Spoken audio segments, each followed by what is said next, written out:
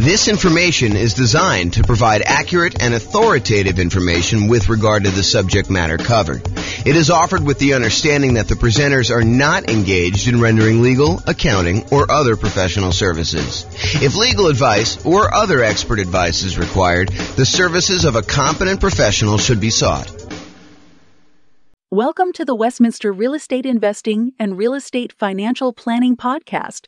Learn all about investing in real estate in Westminster, Colorado, with a combination of real estate financial planning and modeling with numbers specific to Westminster, plus syndicated, more generalized recordings of live and pre-recorded real estate investing classes, not all of them specific to Westminster. Be sure to stay tuned after the podcast for a message from our sponsors. Well, good morning and welcome, everyone. Got a pretty exciting class today. I think this is like the traditional comparison that you've been waiting for. It is the class about, is it better to buy 20% down rental properties or to invest in the stock market? And we will do this analysis in about 300 US cities.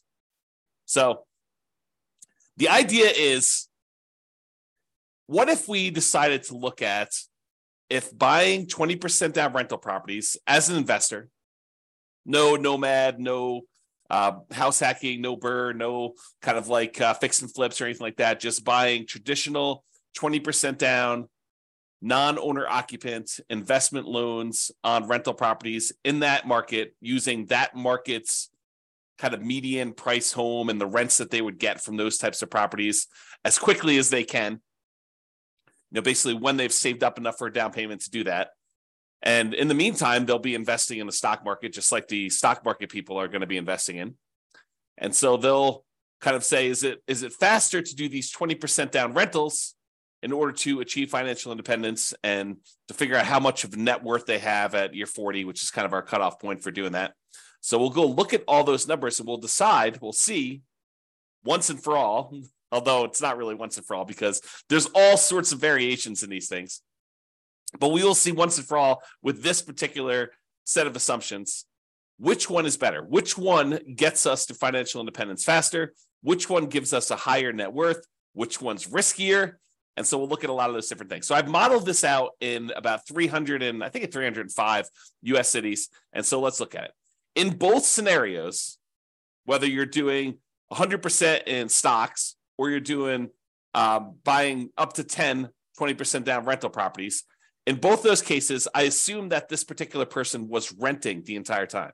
They were not buying owner-occupant properties to live in first and then doing the strategy.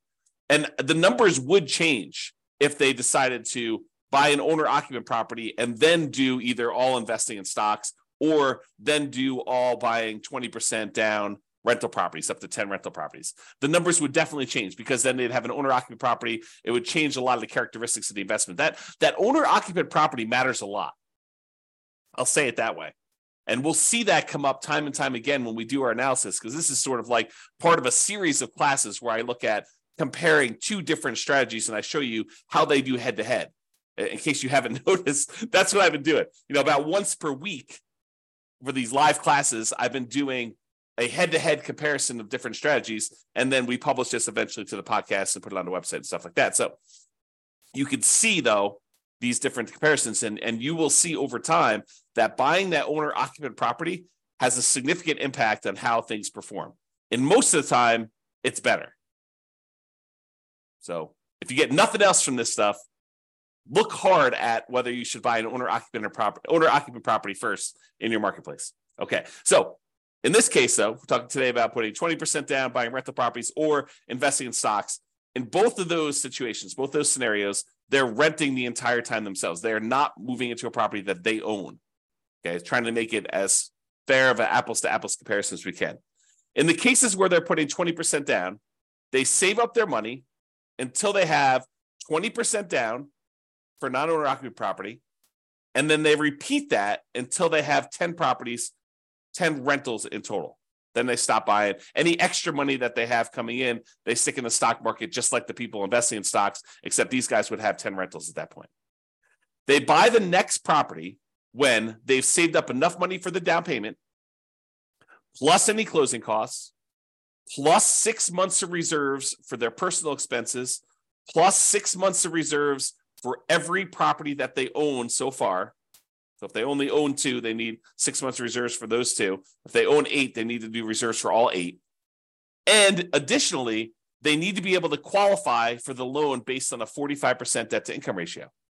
We don't just give me a pass and say you don't need to qualify for a debt to income ratio. We do that calculation. So in markets where you have, challenging economics, where the prices are really high and rents are not quite that high, and that actually hurts your debt to income ratio because maybe you have negative cash flow on them, then we need to overcome that if you're really close to your debt to income ratio in order to be able to buy the next one. In cases where buying a property has really good cash flow economics, the amount of the price to rent ratio and your expenses on that property are such that when you buy a property, it actually helps your debt to income ratio, then that actually is probably not a factor. Your debt to income ratio will be easy to achieve there. Okay. But we do that calculation. So it's important for you to realize that that is a factor in this stuff. And while the 20% down people are saving up to buy their rental properties, they're also investing in the stock market with any extra money they have. So I've assumed that they're taking the extra money that they have and they're investing in, some type of index fund or something like that in order to save up their money and get a return on it while they're waiting to buy their property. So they're not significantly handicapped by having this money in some type of really low return thing, while the other people who are doing only stocks have it in some type of really good stock market account. And the people that are investing in stocks, they don't have any property at all. This is just stocks completely.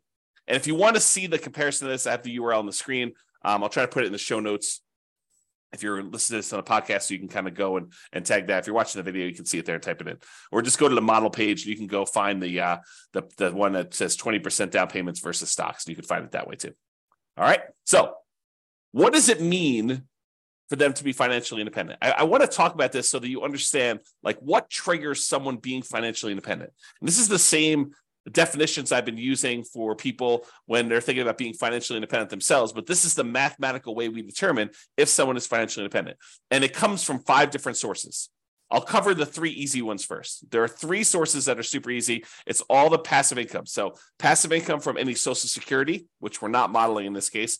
Passive income from any annuities that they buy. You can buy an annuity. It's an insurance product. You basically pay a fee or pay a series of fees in if you're paying monthly or yearly or whatever it is. And then the insurance company will pay out a certain dollar amount each, whatever it is, month or year, to you as part of the annuity. So you could buy annuities. You could have Social Security, or if you have a pension, those count. Those are the 3 that we're really not talking about today, but those are 3 that would contribute to someone being financially independent. The 2 we're primarily focused on today is, number 1, net positive cash flow from rental properties, and number 2, any invested assets that they have, like assets they have invested in the stock market, as an example, times the safe withdrawal rate. And that gives you, if that number exceeds your expenses, then that means you're financially independent. So either the net positive cash flow you have coming in from your rentals exceeds your expenses, or your invested assets times your safe withdrawal rate exceeds your expenses, or some combination of those 2 exceeds your expenses, then you're considered financially independent. So let's say your expenses, I'll say this too, the expenses in each city vary.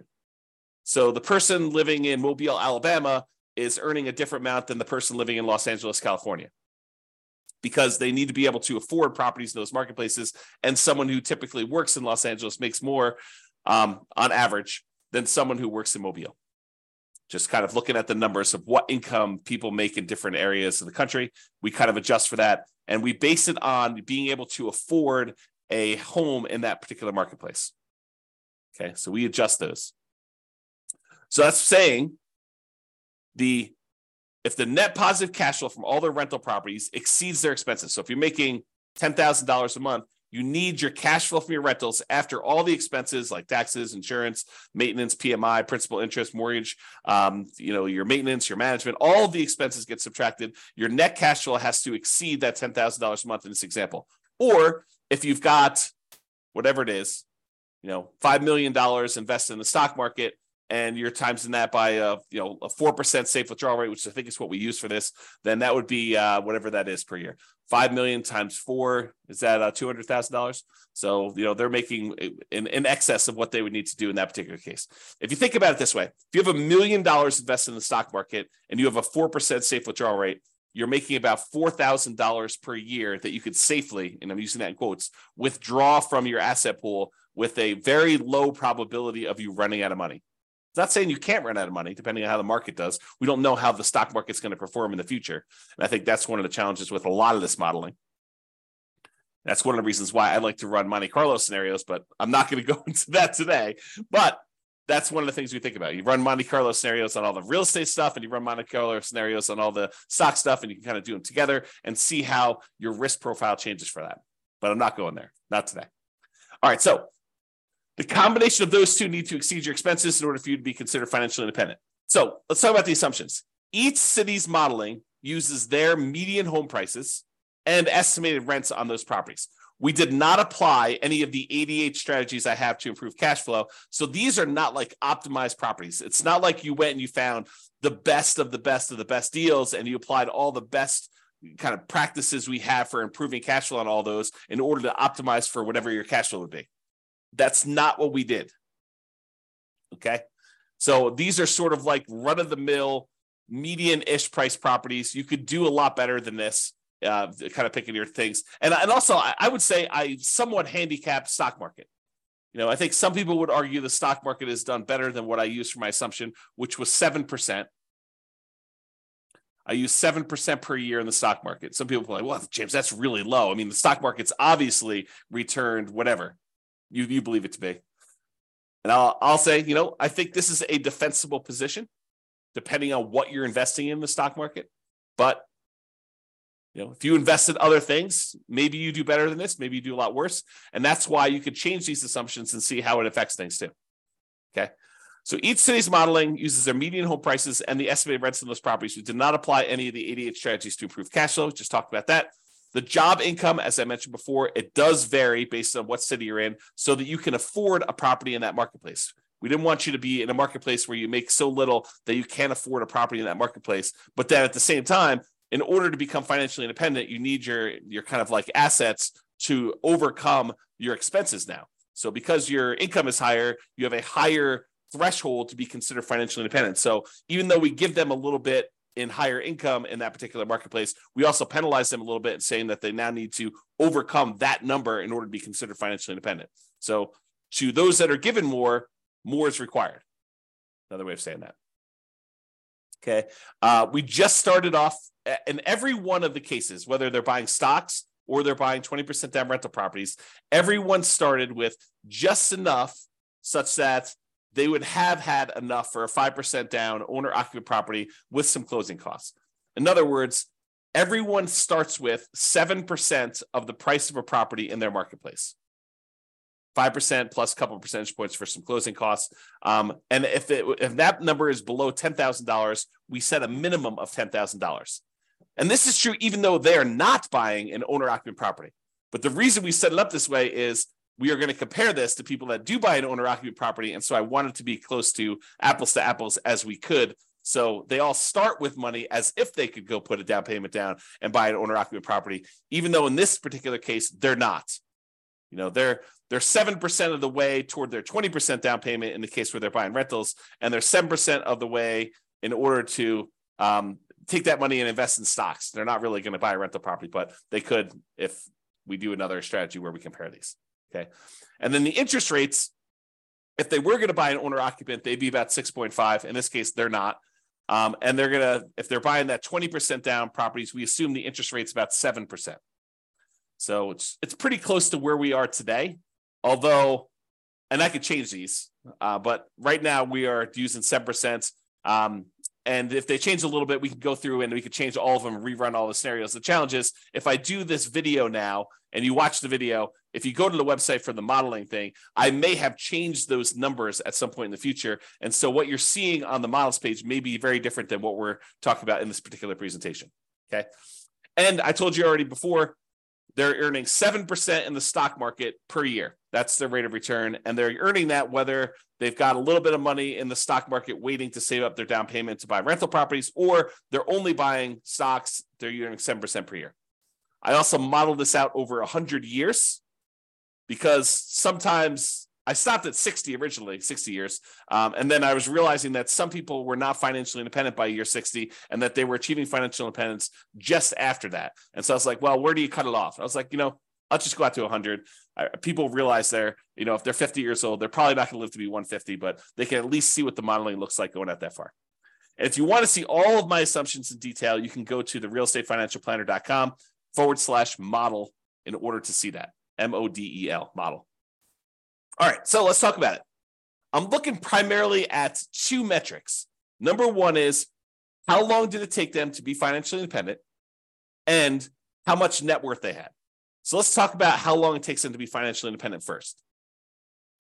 You might think, oh, James, this real estate stuff is obviously going to do better and it's going to be better in every case. Well, you might be surprised to see that the investing in stocks, not buying real estate at all, is better in 75 out of the 305 cities that we tested in.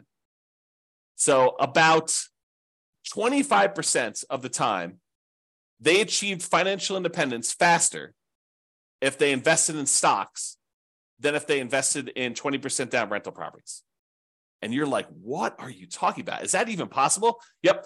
In 229 of the cities, 20% down was faster. They achieved financial independence. They got to the point where the income from their invested assets, whether that's net rent, net cash flow on all their rental properties after all expenses, or the income that the money that they have invested in this case, the stock market, times the safe withdrawal rate at 4%, with the sum of those two, whether they're heavily in real estate, they may not even have any stock market stuff or vice versa.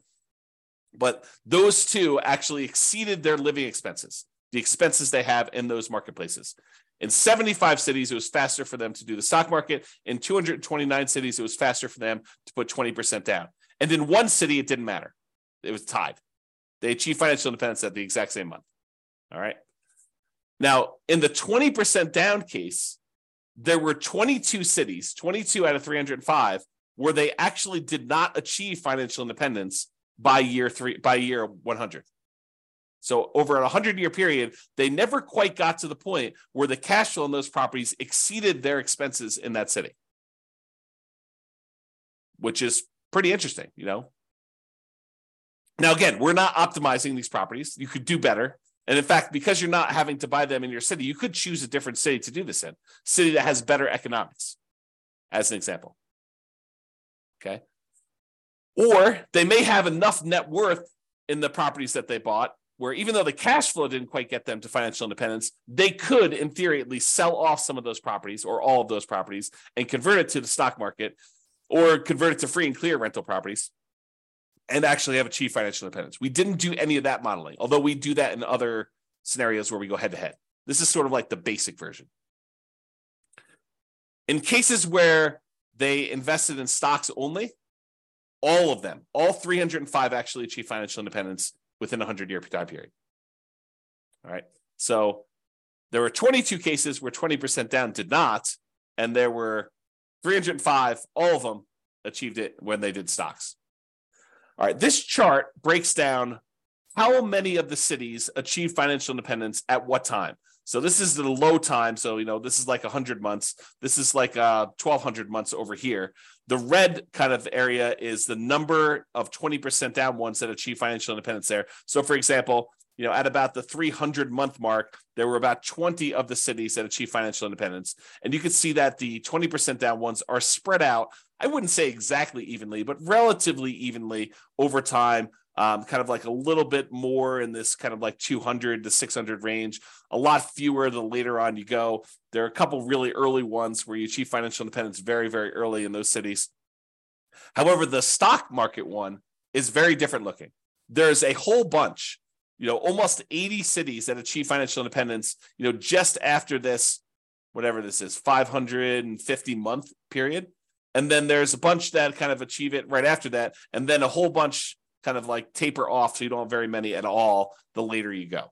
And so you can see the characteristics of when you achieve financial independence look very different depending on whether you're doing 20% down or you're doing stocks only in those different markets.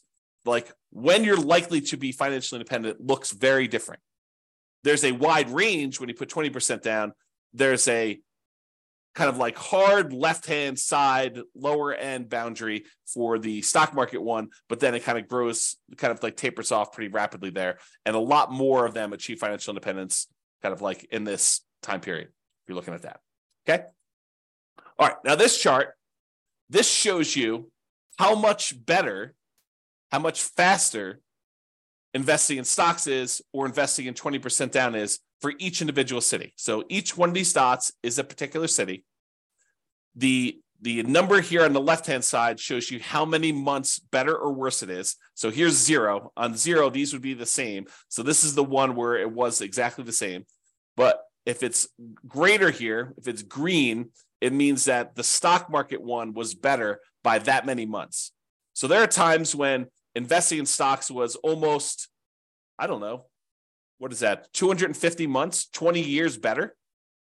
So there are times when investing in stocks was 20 years faster than investing in 20% down rentals. However, there were times when investing in rental properties, putting 20% down, was 20 years better for these cities. So there's a wide range, a big difference between these. I'll tell you, it looks just eyeballing it that there are times when investing in 20% down is a lot better, way better than it is when you do the invest in stocks. And there are fewer times here where they are better than if you invest in stocks. So you can kind of see the number here. Now, this is also on a scale showing you the price of houses in that marketplace, because I'm often asked, James, so is it like the more expensive houses that where it's better to actually do the stocks, or is it like the cheaper houses, or does it matter? And in this case, I would say it doesn't really matter. There's probably a few more of the ones where 20% down is better, where you have cheaper houses, but and there's so few data points up here that I wouldn't say that it's generally better here, although there are 2 data points with really expensive houses where it was better to do stocks. However, there was one here where it was really, really expensive, where it was better to put 20% down. So I don't know. I think the general trend is maybe a little bit in favor of 20% down rentals over stocks on the lower end, but not by like a ridiculous amount. It's not like it's universally true. There are some over here where you're less than $250,000 for a house where it was still better in order for you to buy, to invest in stocks than it was for you to buy rental properties. Okay. All right. So let's talk about net worth. We talked about the speed to getting to financial independence. Now, who has a higher net worth at year 40, whether you invest in 20% down rentals or you invest in stocks? So in 34 cities, a little bit more than 10%, in 34 cities, you have a higher net worth investing at year 40, investing in stocks than investing 20% down in rental properties. However, in 271 cities, you have a higher net worth if you invest in rental properties. So about 90% of the time, you'd be better off from a net worth perspective investing in 20% down rentals. For about 10% of the time, you would have been better off investing in stocks, which I think surprises a lot of people. They're like, real estate, it's always better. It's not always better. It's most of the time it's better, but it's not universally every single time better. And honestly, we're sort of handicapping both in some ways, right? We're not picking ideal rental properties. So you could say, well, you're really sort of like giving the short end of the stick to the 20% down rentals. Yeah, but I'm also not doing crazy aggressive, a 12% return per year in the stock market either. So both of them are sort of handicapped. And depending on what actually happens, we won't even know. Like we could predict the future right now, based on some reasonable assumptions about what has happened in the past. But I mean, we could see 17% per year in the stock market. And in that case, the stock market would do probably better than a lot of real estate stuff, provided the real estate does the same as what it's done. Or real estate could go on a tear. I mean, this last year, when interest rates have risen, it's been slowed down quite a bit as we try to get inflation under control. However, going back even before that, the last 5 years, where real estate prices have gone up like crazy, if that growth rate were to continue, yeah, real estate would look amazing. right? But we're not seeing this like ultra low interest rate environment where we're seeing 3%, 3.5% loans on non-owner occupant properties, and property values going up 10% a year and rents rising almost in line with that. I mean, we're not seeing those things, and that is not historically over a very long period of time what has actually happened. So I don't think we could use those numbers and be kind of like reasonable about stuff, to be fair. So we're using very reasonable long-term numbers. I think we're using 3% per year for appreciation. Got to give you an idea. We're using current interest rates, current rents. Although I'm not an expert in every one of these markets. Maybe you go look at my assumptions for your particular city. And you're like, James, you're off. You're wrong on these numbers. Okay, fine. Reach out to me. Tell me what the right numbers are. We'll rerun them and do it. But it's only going to affect one of the cities.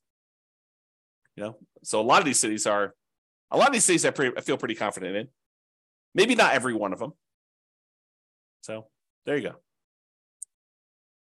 So you can kind of see there, and there were no situations where it was exactly the same net worth at year 40. Now, this is that same type of chart before where we show you how much better, and instead of showing you how many months better, now it's showing you how many dollars better it was in net worth at year 40, broken out by the price of houses in those marketplaces. The red dots, each dot is a city, by the way. The red dots are the ones where the stock market had a higher net worth, and the green dots are the ones where putting 20% down had a higher net worth.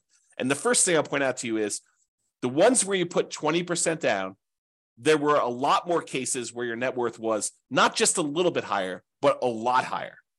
So you had a much higher variance, much higher range of how much better these strategies were. Sometimes putting 20% down was not like $500,000 better. It was like $10 million better, significantly better. But the red ones, the ones where the stock market was better, those all are relatively small differences better. So, they might be better, but it might have only been better by, $500,000 as an example. And there are not that many of them, as we showed you before. Okay.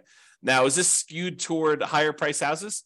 Yeah, maybe a little tiny bit. The higher your priced houses, the better the stock market was than buying the rental properties. But there are some cases where doing the rental properties, 20% down rental properties, where you're putting, where you had really expensive properties, where those were better too. There's a couple green dots at very expensive houses as well. It tends to look, just eyeballing this really roughly, that when you have low-priced houses and you're buying 20% down rentals, you tend to have a higher net worth than if you invest in the stock market. But there are exceptions to that. There's at least one right here where that's probably in the $200,000 to $250,000 range, and there's a whole bunch between $250,000 and $500,000 where it was better to actually invest in stocks. Okay. All right. There were 21 cases where even with 6 months of reserves for your personal expenses, 6 months of reserves for a rental property when you buy a rental property, that the cash flow is so ugly buying rental properties that you ran out of money. And those were all cases where you're buying rental properties. You never ran out of money if you were doing stocks. Okay. And in 284 cities, you didn't run out of money in any of those. Okay. But in 21 cities, there were ones where you ran out of money. Now, we did not apply any of the 88 strategies to improve cash flow. We did not cherry pick better deals. If you happen to be in a market where the cash flow is really, really, really, really ugly, you don't have to buy into your marketplace. If you're in a city where, every time you buy a property, it's negative $3,000 a month cash flow, maybe you go to a different city. That just seems obvious to me. Or maybe you do a different strategy. You don't put 20% down in those cases where you'd have significant negative cash flow, because the more you put down, the less negative cash flow you're likely to have. Okay, so there are 21 cities with my assumptions where we did run out of money in this case, and you can go drill down into each individual city to see how they compare. Look at your city and see. And this shows you like the ones where you were likely to run out of money. The red dots are the ones where you ran out of money, and it tends to be you have a much more likelihood of running out of money the higher the price point. So sorry for people in California where you have really expensive properties. Because I bet you, not all of them, but I bet you a lot of them are California. All right, so here's a summary of some things. And we do both average and median here to kind of show you the difference. See, the medians, when you take, like, for example, net worth, we take the highest net worth, we take the lowest net worth, we sort them in order, and then we look at the middlemost number. That's median. Or we take the stack of all the different net worths, we add them all up, we divide through by the number that we have, and that gives us an average. So when we look at the median net worth at year 40, when you put 20% down, is about $8.9 million. Squint really hard, it's about $9 million. Okay, so about $9 million when you put 20% down to buy properties. That's the middlemost number at year 40 for kind of net worth. Now realize these are in inflated 40 years in the future dollars. If we want to think about what that number means in today's dollars, it's about a third of that. So squint really hard, and it's about $3 million in net worth in today's dollars. Okay. In other words, $9 million 40 years from now will feel like having $3 million today. So if you have $3 million today, that's about what it will feel like to have $9 million 40 years in the future, just from inflation. So the 20% down has $9 million, 8.9. When you invest only in stocks, the median at year 40 is about $4 million. So it's almost $5 million difference in net worth.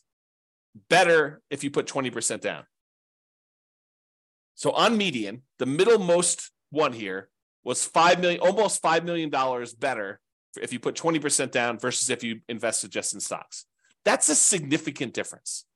And if you look at average, the average for 20% down for net worth was almost 12 million versus just about 4 million for the stocks. So it's almost $8 million difference if you look at average. All right. Now, it's really clear that you didn't buy any properties when you invest in stocks. You have about 10 on average when you put 20% down, or on median, 9.8 on average. So there are some cases where you didn't quite get to 10 with the stock market, with the average one when you're looking at that. In terms of how long it takes, the months it takes in order to achieve financial independence, like the minimum target monthly income in retirement achieved, that's what MTMIR, wow, can't even say that, achieved means. When you put 20% down, you achieved your financial independence in about 509 months. When you did stocks, you achieved financial independence in about 659 months. So it's about 12 years faster on median, or about 30% faster for you to invest with 20% down than doing stocks. Now, when you look at averages, it's about 25% faster. And a difference of about, well, let's see what that's, probably 11 years. So it's 11 years faster for you to do 20% down on average for doing those. Now, as far as risk goes, what's riskier? Well, there are different types of risk, right? When you invest in stocks, you have all the different stock market risks. You have all the different risks associated with investing in companies in stocks. That's what stocks are, okay? When you invest in real estate, you have all the different risks associated with real estate. You know, market conditions, interest rates, things like that, rents, things like that, okay? Now, those are different types of risks just generally. And I'm not going to try to compare those risks head to head, but there are measurable risks. Like how risky are you in the terms of debt to income ratio? Well, when you're doing kind of like your debt to income ratio for investing in the 20% down rentals, your debt to income ratio is higher. It's more risky for you to invest in the 20% down than to invest in stocks. And the average debt to net worth, 47% on average compared to zero, or the average debt to account balance, 219.84% to 0%. So in other words, because you're taking on debt when you're buying these 20% down rentals, and you're not taking on any debt when you do the stock market ones, you will find that you are riskier doing 20% down than if you are not doing 20% down, than if you're not taking on any debt at all. Okay, so in general, it is riskier to put 20% down. All right. I think I've been talking about this idea throughout, but median property and rent. You could apply the 88 strategies we have to improve cash flow, to improve the numbers for the one that has rentals. we're basically using the median price properties and what rent might be on those properties in each market. You should be able to choose and do better than that. And I do model some of those improvements in the other scenarios that we run or the ones that we plan on doing videos if we're in the future. So you'll see the impact of that as we go, or go look them up now. There are a lot of them are available. Now, if you happen to be an expert in your local marketplace, you look at my assumptions and you're like, James, these numbers are off, go ahead and reach out to me and I can change them. And we'll change them and we'll rerun everything. Okay. Now, I'm not trying to find like the best case. I'm not trying to find the fact that you are a super deal finder and that you're able to find these ridiculously amazing, kind of like a really exceptional deals. What I want to find are deals where the typical real estate investor in that marketplace could do those deals. Where any investor comes in there, they could find a deal like what we're describing. I don't want to do like if you're like the top 1% of investors, you'll be able to uncover these deals. That's not reasonable. It's not a reasonable assumption for us modeling this long term. Okay. Now, again, if you were moving into these properties, you'd have to buy into your local marketplace.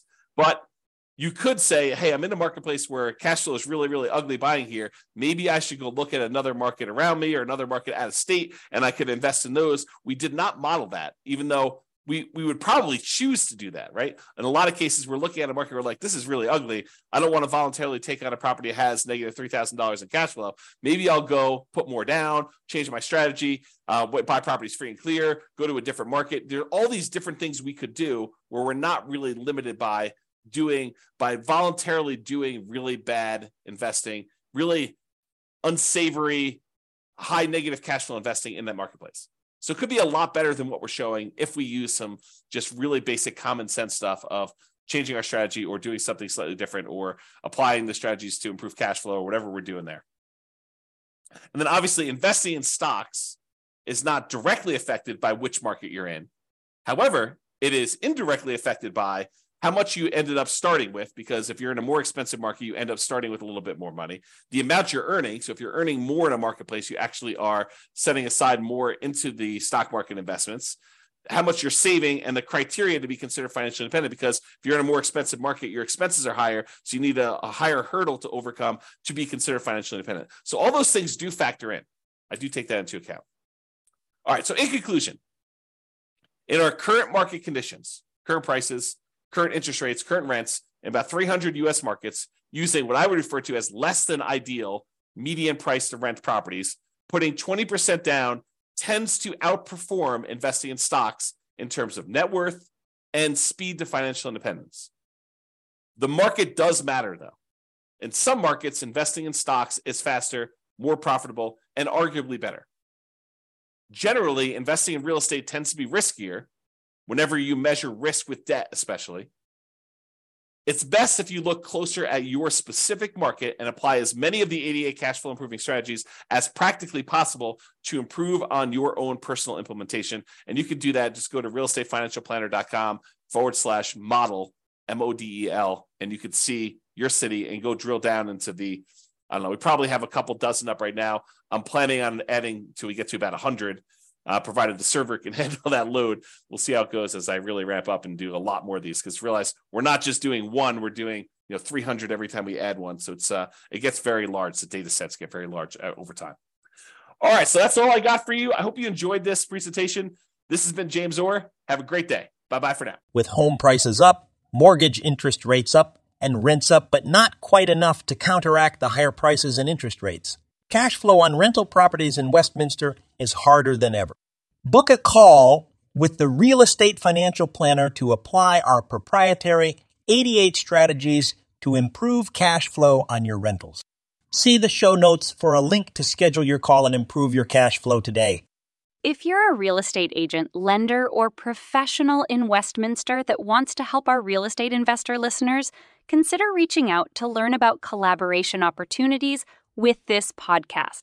We'd love to add more value to our listeners by having you assist our investors buy, sell, and finance their real estate investments. See the show notes to schedule a call to discuss collaboration opportunities.